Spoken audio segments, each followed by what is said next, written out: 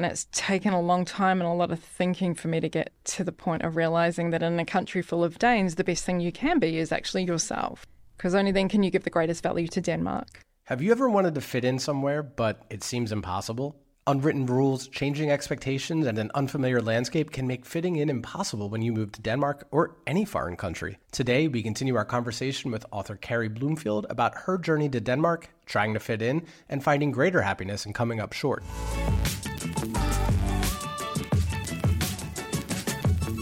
Hey everybody, you're listening to What Are You Doing in Denmark, the podcast that helps you make Denmark make sense. And we are back with part 2 of our conversation with Keri Bloomfield, the author of the book, Nothing Like a Dane. My name is Derek, and I'm joined by my co-host, Mike. Yes, and we are so excited to be back in the studio again with Keri. Keri, welcome back. Thanks so much. Looking forward to chatting more. I figured as a bit of a vibe check, we could do a little bit of a game. Because Denmark sometimes feels like living in a reality show, of maybe Survivor or so waiting to be voted off. Waiting to be voted off. You know. I thought we could play a little game, and in this one, you'll have to guess if these reality show descriptions are describing a real reality show from around the world or are ones that we made up. Okay. Okay. So just testing your knowledge, but no pressure. Okay, yeah. I'm a little scared, but let's go. Okay, no worries. So the first one, it's called The Interception. So this is essentially a real-life Grand Theft Auto where contestants are given a chance to steal a car and evade a police chase. If they make it away from the police for 35 minutes, they get to keep the car. Real or fake? That's got to be fake. It's actually real, No and way. it was a Russian TV show in the late 90s. Oh, times have changed. Maybe.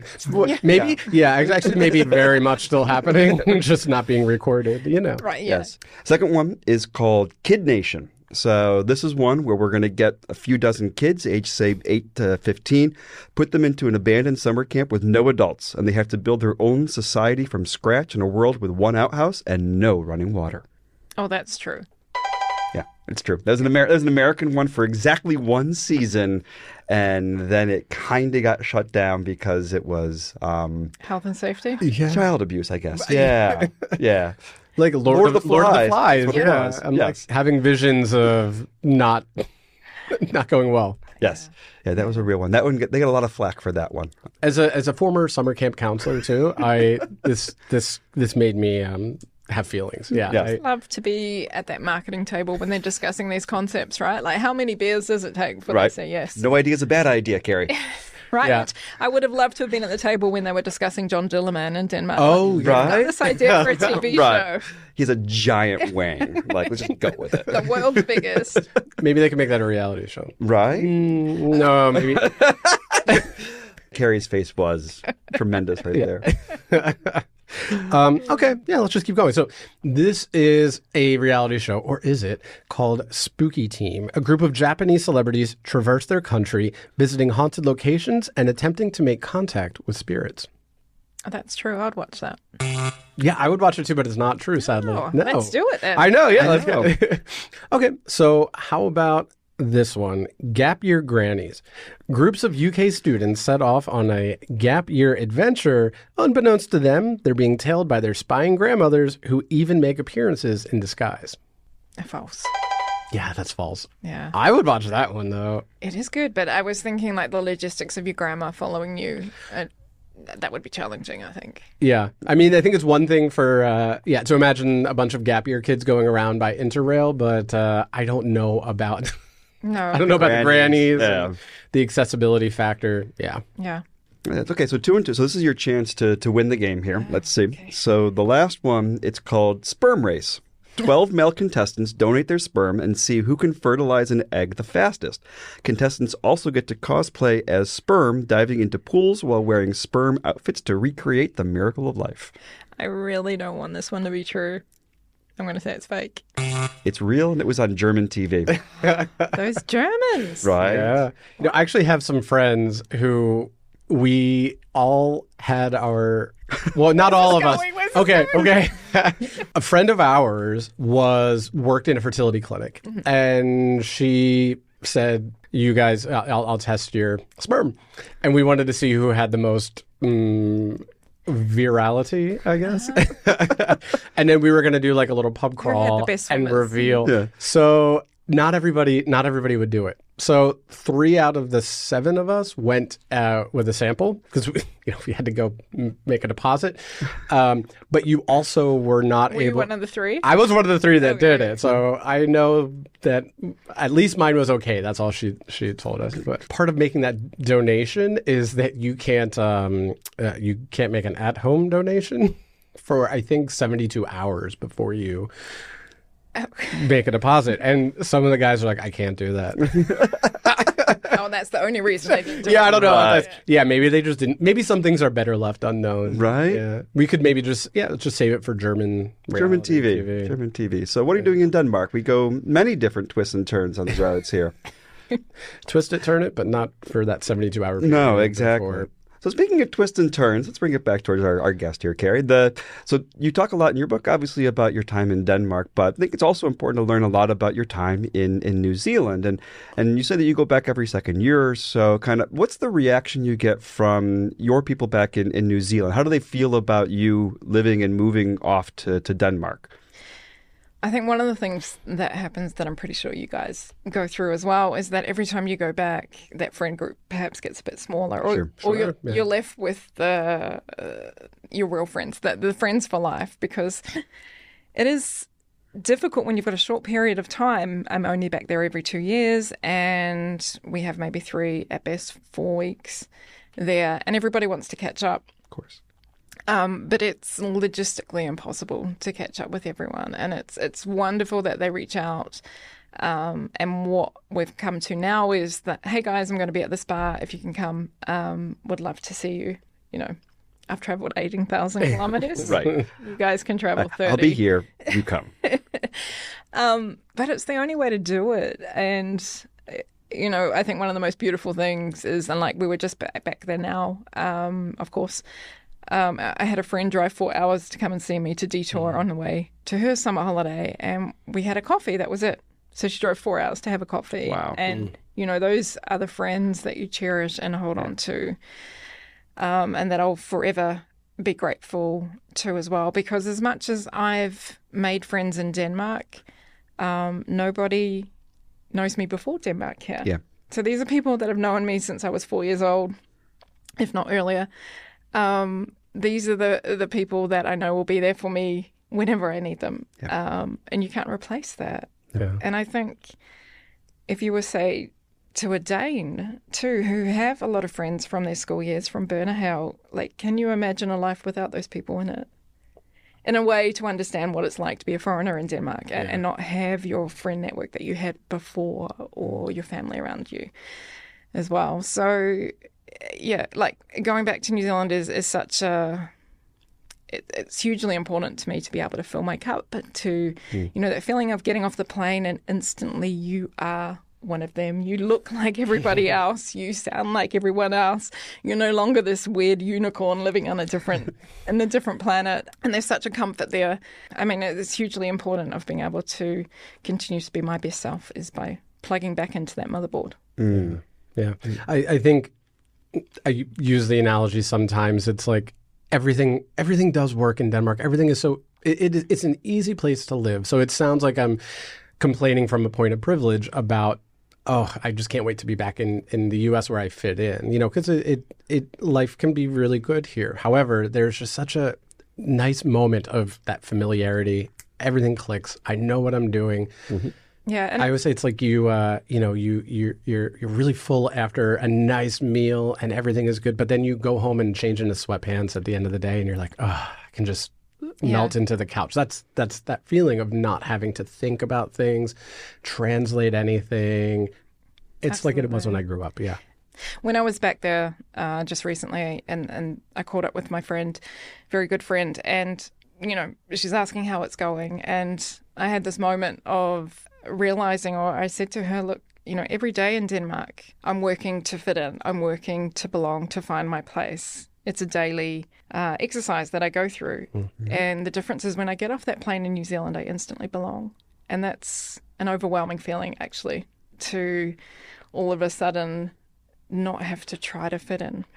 because it's not an instant process when you move to a new country to fit in. That takes time.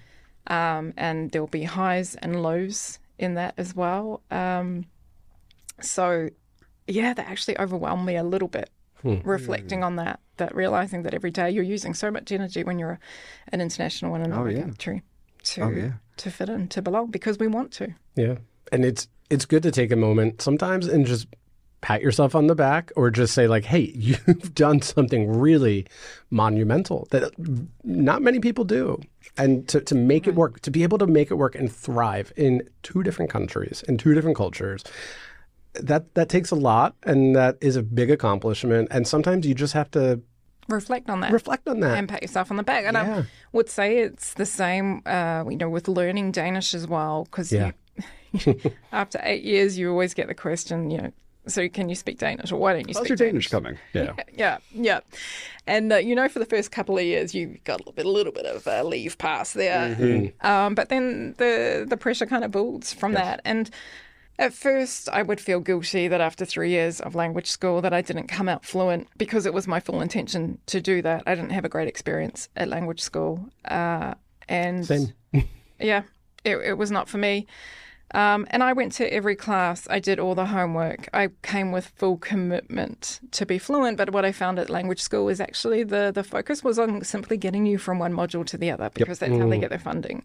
And this was back in the days where the language schools had a lot of government funding. In answering people in terms of, so do you speak Danish yet? What I've learnt to remind myself is that 8 years ago, I knew nothing. Right. I come from New Zealand. We're a country primarily monolinguals. We've not had to learn a second language, similar, I think, to the US, Australia. So not only did I not know Danish, I did not know how to learn a second language. That's important too. What I wish in hindsight is that before I started learning Danish, that I had a 2-week course and somebody taught me how to learn a language, because, for example, just simply realizing that you may be able to read easier than you can speak, than you can write. And it wasn't until I'd actually finished 3 years of Danish school and I hired a private teacher that she said to me, Keri, you do understand Danish. You understand, but you just have difficulty speaking. Yeah. And it wasn't until that moment that I kind of realized, like, actually, I did learn something in that 3 years. Like, go me. I am progressing. It's going to take as long as it's going to take for me to be comfortable speaking in Danish. And when I think about my Dane, he learnt English at school, went to university where there's a lot of readings in English, but it wasn't until he moved abroad that he started using his English. So that process is over 10 years before he became comfortable using English. So, you know what, I'm just going to give myself a little bit of break and stop beating myself up and stop feeling guilty that I don't yet feel comfortable speaking Danish, because I know that day will come, and I don't need the government. I don't need anybody else to tell me that. I have an 8-year-old who's going to roll her eyes at me. And she is my motivation, and that is one day I will be as good as Queen Mary speaking Danish. You have to give yourself the grace that you don't always get from other the Danes who listen to you speak Danish, and there's not always that meeting you halfway. I feel like we're very used to hearing other people speak English with some kind of accent, and we have to do a little more work to interpret the meaning. We look at the context of the conversation. We try to understand what they're saying, what they're talking about. And as long as we understand what they're saying, we don't necessarily nitpick every tense and you let the conversation flow. We let the conversation flow. Yeah. And that doesn't always happen the other way, because less people are speaking Danish with an accent or with improper grammar. And it does come from usually a place of trying to help. But my gosh, it can be very discouraging. So I'm assuming she may do that to you a little bit. And, vel? Yeah, right. Oh, vel. Bo. Yes. What's the most common word in Danish? Bo. Yes. Which I think is actually my most painful word in Danish. Tough. When it hurts my ears. Oh, yes. When I have an 8-year-old saying, vel? It's like, how do you say both what and go fuck yourself at the same time? That's basically what it sounds like somebody saying to you. Yeah. Yeah, It's yeah. But I would special. say also my New Zealand accent is toned down also because I think what you realise, and I lived in London for a few years too, and what you quickly work out is that if you speak like a Kiwi there, no one's going to understand you. Right. So you do change how you speak, not to appear posh or better or anything. It's simply to be able to communicate. So 100%. I've beaten the accent out of myself. I speak slower. I use more simple language. And it's funny, especially to my Danish friends, when I explain to them that I speak differently than I would if I was back home in the US and at a pub with my friends. We may be having the same conversation, but I speak differently. Yeah. And it's not necessarily because I think there's a deficit in English skills here, but it's just I know that I need to make it a little bit easier for people that are listening to me. And in New Zealand, we speak English, but we speak New Zealand English. And I think unless you've travelled, you don't realise that it's different. And that's why I have the glossary in the back Yeah, I love it. with all the New Zealand terms. And again, that was something when I moved here I would eliminate from my vocabulary. But I think through the book too, it's one of the reasons that I play with it. Yeah. So it's, as much as it's about me learning about Denmark, I like to think I'm actually going to I'm going to teach you how we talk in New Zealand as well, because one day maybe you'll be a tourist there and you'll understand it. And just have a bit of fun with it as well. It's funny you say that, because I think the journey that we've gone on to, it's similar to yours, where initially you come over and you try to adapt. You try to make it be as much, you try to basically embrace as much of Danish as you can to come in and fit in everything. But then over time, you're like, but I'm still me. I want to stand on my feet and share my thing. What are some of the Kiwi things that you've brought to Denmark that you keep alive, whether it's with your family, your friends, or especially with your daughter too? Yeah, to keep her connected to your homeland as much. So I like to think I've given the gift of pavlova to Denmark, and pavlova is a meringue cake that we use for like Christmas dessert. Would often be a meringue pavlova. If you speak to an Australian, they might try and claim it as their cake. This is something that growing up, maybe I didn't think was that special, but then when you move to another country and you're sitting at a Danish Christmas table where there is no room for anyone else's food because it's a very set menu, that's been one thing that I've sort of hung on to and introduced her to, and thankfully she really likes it. So for her, it's like a special cake now, and I made it they had something at school the other day where everybody was turning up with their, the standard chocolate cake or bolla or kanelstang, and I thought, well, I'm going to disrupt this table. I'm going to put down some mini pavlovas. So in the start, I think I'd be a bit embarrassed about that, or I wouldn't, because you'd be standing out, right? Sure. So 8 years later, whatever. Right. This is me, and this is Keri's cake. This is my gift to everyone. And of course, the kids love it. Like it's sugar 5 pure ways. sugar, right? Right. Sugar and cream. Like meringue is a fancy way to say sugar. Yeah. Where have you been hiding this? So through food is one way. When we were back just now introducing her to New Zealand biscuits, there's some like classic Kiwi biscuits, cookies, and building a little connection through that. It's a weight on your shoulders, but I don't say that in a negative way. But I guess I'm just aware that I am the only person that can inject New Zealand into her, and she is half Danish, half New Zealand. Whilst we live in Denmark, in her head, some days she maybe thinks she's Danish. Sure. But I remind her that she's half New Zealand as well, and I want her to be proud of that. And so doing that through food is one way. Native birds are very important in New Zealand. We don't have any animals that kill you, so we are very protective about and love our native birds, which one, of course, is our national bird, the kiwi. I've always incorporated the kiwi bird into her life. We have posters, we have books about the kiwi. And she was at school one day when the teacher had all the kids around and asked if anybody knew what a kiwi was. This was when she was a bit younger, maybe 4. And she was very excited because she had the answer to this question. So she's putting her hand up and proudly told the teacher that the kiwi was a bird. At which point the teacher said, no, it's not. It's a fruit. And her little, I wasn't there, but I was told the story later, and I can just imagine her confusion, like, what? No, I'm sure I had this one. So thankfully there was another teacher in the room whose awareness was a bit greater, and it was a learning opportunity for everybody, right? So the teacher learnt that kiwi is not only a fruit, but it's also a flightless bird and the native bird of New Zealand. So these are little things that now I get some joy out of being able to teach her friends' parents, a little bit more about New Zealand as well. That's good. Are there any things, you talked about how, in the previous episode, talking about how, maybe when your partner came here, he almost became more Danish than he was before. It's experience that others have had. Is there anything that you feel like you've held tighter to as a New Zealander being away from New Zealand than maybe you would if you were still living there? I mean, those first few years were all about trying to blend in, trying to pretend I was a local when I wasn't. And that becomes really confusing because if you don't have the freedom to be yourself, you cannot be the best version of yourself. Of course. And it's taken a long time and a lot of thinking for me to get to the point of realizing that in a country full of Danes, the best thing you can be is actually yourself. Because only then can you give the greatest value to Denmark. Absolutely.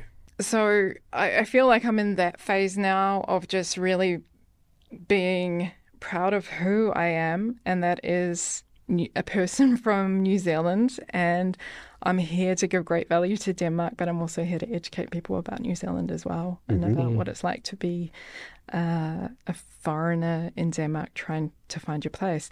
But what I would say has happened in this journey too, because of course we had this big ugly pandemic in the last 8 years. Sure. And I think for those first few years, I was hanging on to New Zealand a bit more. You kind of have this 1 foot in, 1 foot out. Yeah. Like, I'm here, I'm going to do my best, but if it doesn't work out, then, I've got 1 foot out and we're moving back.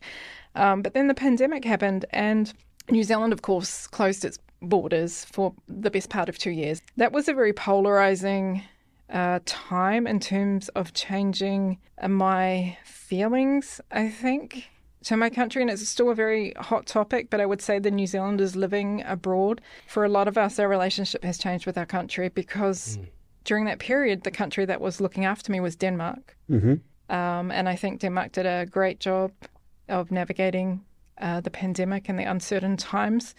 New Zealand also did a great job under different circumstances. So that is a remote South Pacific island.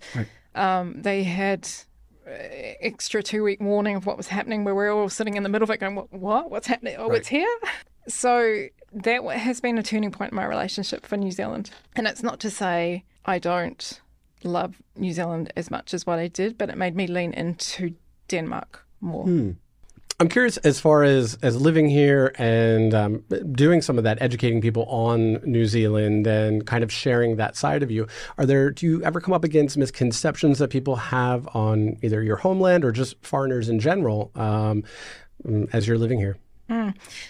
I think the magic of New Zealand is that it has this magnetic quality, a bit like Denmark. When you mention either country, people's eyes automatically light up. Yeah. And I recognize this is, again, a position of privilege that I hold, that these are my two countries. So quite often, what I might have here in Denmark is, you're from New Zealand? Why are you living here? Which, it's not that simple. New Zealand has fantastic scenery, of course, but life led me here, like we've talked about earlier, is that sometimes life just leads you somewhere. And for me, it would be better if the countries were closer, absolutely. Right. But 18,000 kilometres is a bit of a big one. I would say what I struggle to explain, because now I'm 8 years in, right? So when I go back to New Zealand, now I look at what's happening there or how people are acting, and you're like, why are you doing that? Why are you eating all this white bread? Oh, right.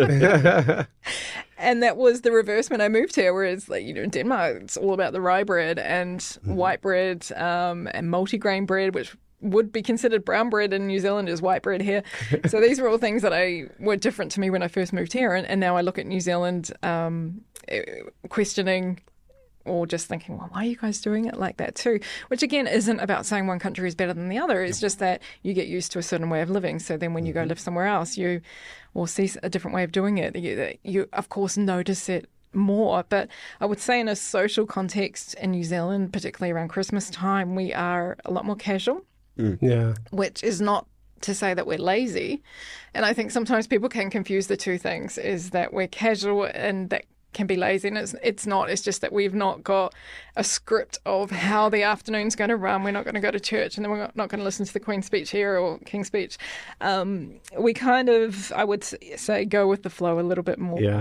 I mean, it's similar in the U.S., I think, too, where, we maybe don't have as deep traditions because most of our U.S. traditions are influenced from outside. They're influenced from immigrant groups. Yes. Who bring their traditions and then kind of that melting pot idea, right? That's just kind of, we take a little bit of the best from everything and try this, try that. And we're exposed to a bit more that way. And I think there's a bit of a superpower in that. I think it's kind of a nice way of growing up with. It's a real gift to be exposed to multiple cultures. Yeah. I think New Zealand's, we often have that melting pot phrase as well there because we are closely connected to a lot of the Pacific Islands. Sure. Yep. So, a lot of Samoans, Tongans, Cook Islands. We have a lot of Chinese immigration going way back to gold mining days.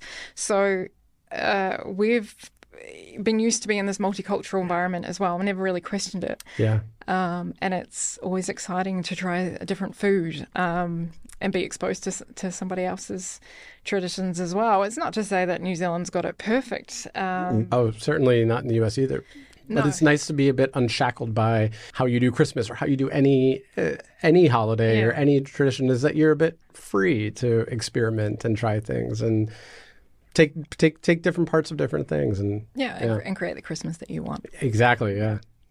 I understand the casual meaning because that's the same way. It's the same. It's the same that like the way that our families do Christmas is different. And honestly, how we it's feel evolved. Exactly. It's very. I agree. I think that casual is a great term for how we are because it's almost like I'm guessing New Zealand's similar to U.S. in this way that everything kind of evolves very quickly and that new influences come in and there's new things that you do or there's, as you say, unshackled to kind of the past in that way. That people are willing to try new things and maybe try things in a different way. Yeah, and for New Zealand too, it's a very young country. As well. So I think that's part of it as well. And when it comes to Christmas, the weather's good outside, so you're not forced to stay inside with family. I think it's an interesting thing I love history, and I think that it also comes from countries that have had a relatively, I don't want to say peaceful existence, but maybe in a way, we've never lost territory or lost part of our identity or been occupied and had our culture repressed.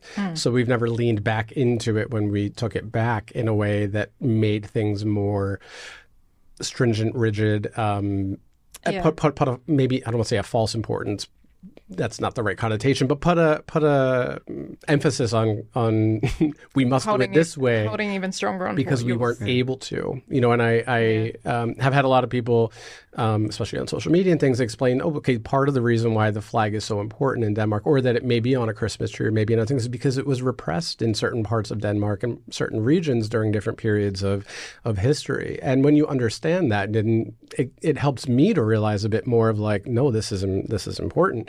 And that's where this comes from, which may look different from the outside unless you kind of understand these things about the history and the culture. And that's the great thing about sharing stories and learning, right? So you get this greater appreciation, whether it be of Danish traditions or somebody else's traditions as well, which goes back to the best way to integrate is to make it a two-way street and not to expect foreigners to do everything your way. Yeah. Because that's the secret sauce in some ways, is the opportunity to always be learning, always be adapting, and being able to try something new doesn't mean you have to discard what was old. No. And I think that's the beauty of growth, not just as a person, but as a society as well. Absolutely, yeah. And I think back to when I first arrived here, and I very much had this feeling that I was expected to get off the plane and be Danish. Yes. If I do that, then who am I? I'm not me. Yeah. Oh, yeah. And obviously, you've talked about your story. You've done it in multiple different ways. You started as a blogger. You have the book. You've done, you have a speaking series that you do now as well. What's next for you? How are you continuing to share your story and build on the foundation that you've built for yourself? So I'm continuing to do presentations and share my story out there as well. I'm working on the next book, which is of the theme. It's Nothing Like a Dane covers that kind of first couple of years when you're fish out of water when nothing makes sense. And then the next book is a continuation of the story, but when you get into that 5-year, 8-year mark and you realise that you're not as New Zealand as you once were, but you're still not Danish. So where are you in that? So I'm working on that quietly at the moment. Nice. Quietly, but still telling everyone about it because that's my accountability. Exactly. But yeah, I look forward to talking to even more people about what it's like to be a foreigner in Denmark, because I think that's a reality that can be better understood. Of your speakers' topics, which is the one that you're most proud of? Or what is the story that you tell in your speaking series that is the one you think is the most impactful? I think that would have to be, we all think we're normal until we live in another country. Right? So when you're living in your country and you are doing things without questioning because that's how you've been brought up, you do think that that's normal and the only way. And it is normal when you're in your country, but as soon as you leave the country, you realize, oh, not everyone's doing that. Not everyone's, not putting a top on their sandwich. Not everyone's putting their babies outside to sleep. And it goes two ways, right? So when I moved here, you all of a sudden don't feel normal anymore because you can't do anything. You don't even know how to recycle. You're like, what's PEP? What's PEP? Like, you just feel like that child in their 30s again. But equally, and what I talk about in that presentation is that if you are a local, whether it be Denmark or anywhere else, particularly if you've not lived abroad for a significant amount of time, then let me share with you some of the things that you might not have even thought about, like how to buy milk at the supermarket. That is a pretty hard task when you first arrive. The fact that I might be used to making small talk and I've not realised that actually small talk is not the done thing in Denmark so much. It's more polite to keep to yourself and to keep quiet in public in most places. So that's a presentation that I really enjoy giving to both Danes and internationals, and particularly in workplaces where both are working as well. So you can have a better understanding there as well. That's powerful. And what you said, it's something that we talk about, that sometimes we feel like culturally we're somewhere in the middle of the Atlantic because... Untethered. Untethered. Floating somewhere between the United States that looks different than the one that we left, and this place, Denmark, where we may never fit in and will be nothing like a Dane. Yeah. So it's about embracing that journey and just... And that's okay. And that's okay. As we've been talking, it feels like you're often coming back to this point of contentment and acceptance of, I don't need to count my Danish friends anymore. It's okay with what they are. I don't need a quota. Or my Danish skills may be what they are, and that's okay. I have my partner, my daughter. That's who I need to communicate with, and I can communicate with them however I want. And all of these things are okay. And I think we kind of go through that in all of the stages of living abroad, where we have to come to some realization that it may never all look the way we romanticized it, or the way other people want it. Other people want it to be. Am I content? And that's what matters. Yeah. Exactly. We can only be ourselves. Yeah. Everyone else is taken. Ooh. I think Oscar Wilde actually said that, but I can own it if we want to. I think we should own it. Yeah. We should. As internationals, that's kind of a mantra you have to live by. You do. To survive, to get the chance to thrive. Exactly. Is to have that. And if you're always trying to be something that you'll never be, yes, you're not going to be your best self. You're not going to attract the goodness that you need. So... And one thing that's valued very much in Denmark is authenticity. So if you're trying to be Danish, you're not being authentic because you're not. Exactly. Let's embrace being internationals. Yeah. I love that. I mean, honestly, some of the most fun that we've had here has been sharing that bridge. It's been having Thanksgiving dinners. It's been bringing, the foods that we have, peanut butter and everything, cheese on everything, whatever it is. American football, like the things Celebrating July 4th in Celebrate Denmark. July 4th. The largest July 4th celebration outside of the United States happens in Denmark. That's a really we've been cool there. thing. Yeah, I think we also have a certain privilege, right? Being absolutely New Zealand and American, that we can do that. And I would like to see that extended to all internationals. And Denmark as well. Very much. For whatever reason, internationals end up here in Denmark, whether they've had to leave their country. Yeah. It would be great if we can embrace that across all cultures. Yes, absolutely. In all countries, not just in Denmark, anywhere. Yeah. Because as locals, I think we can all do better at welcoming foreigners. I think that's a really nice sentiment to end today. So, Keri, thank you so much for your time, and thank you for leaving us with that very important and powerful message. And we've talked a bit about all the projects you have coming up. Where can people find you and get updates on those? My website, Keri, Keri, Bloomfield.com, or they can find me on Instagram, Keri.Bloomfield. Yeah, I'm on Facebook as well. Yeah. Keri's social media links and the link to her book are in today's show notes and description. You can also find our social media there, and we hope that you'll connect with us too. If you're enjoying What Are You Doing in Denmark, please tell a friend or share a clip. It will help us grow the show and make the Weighted podcast even better for you in the future.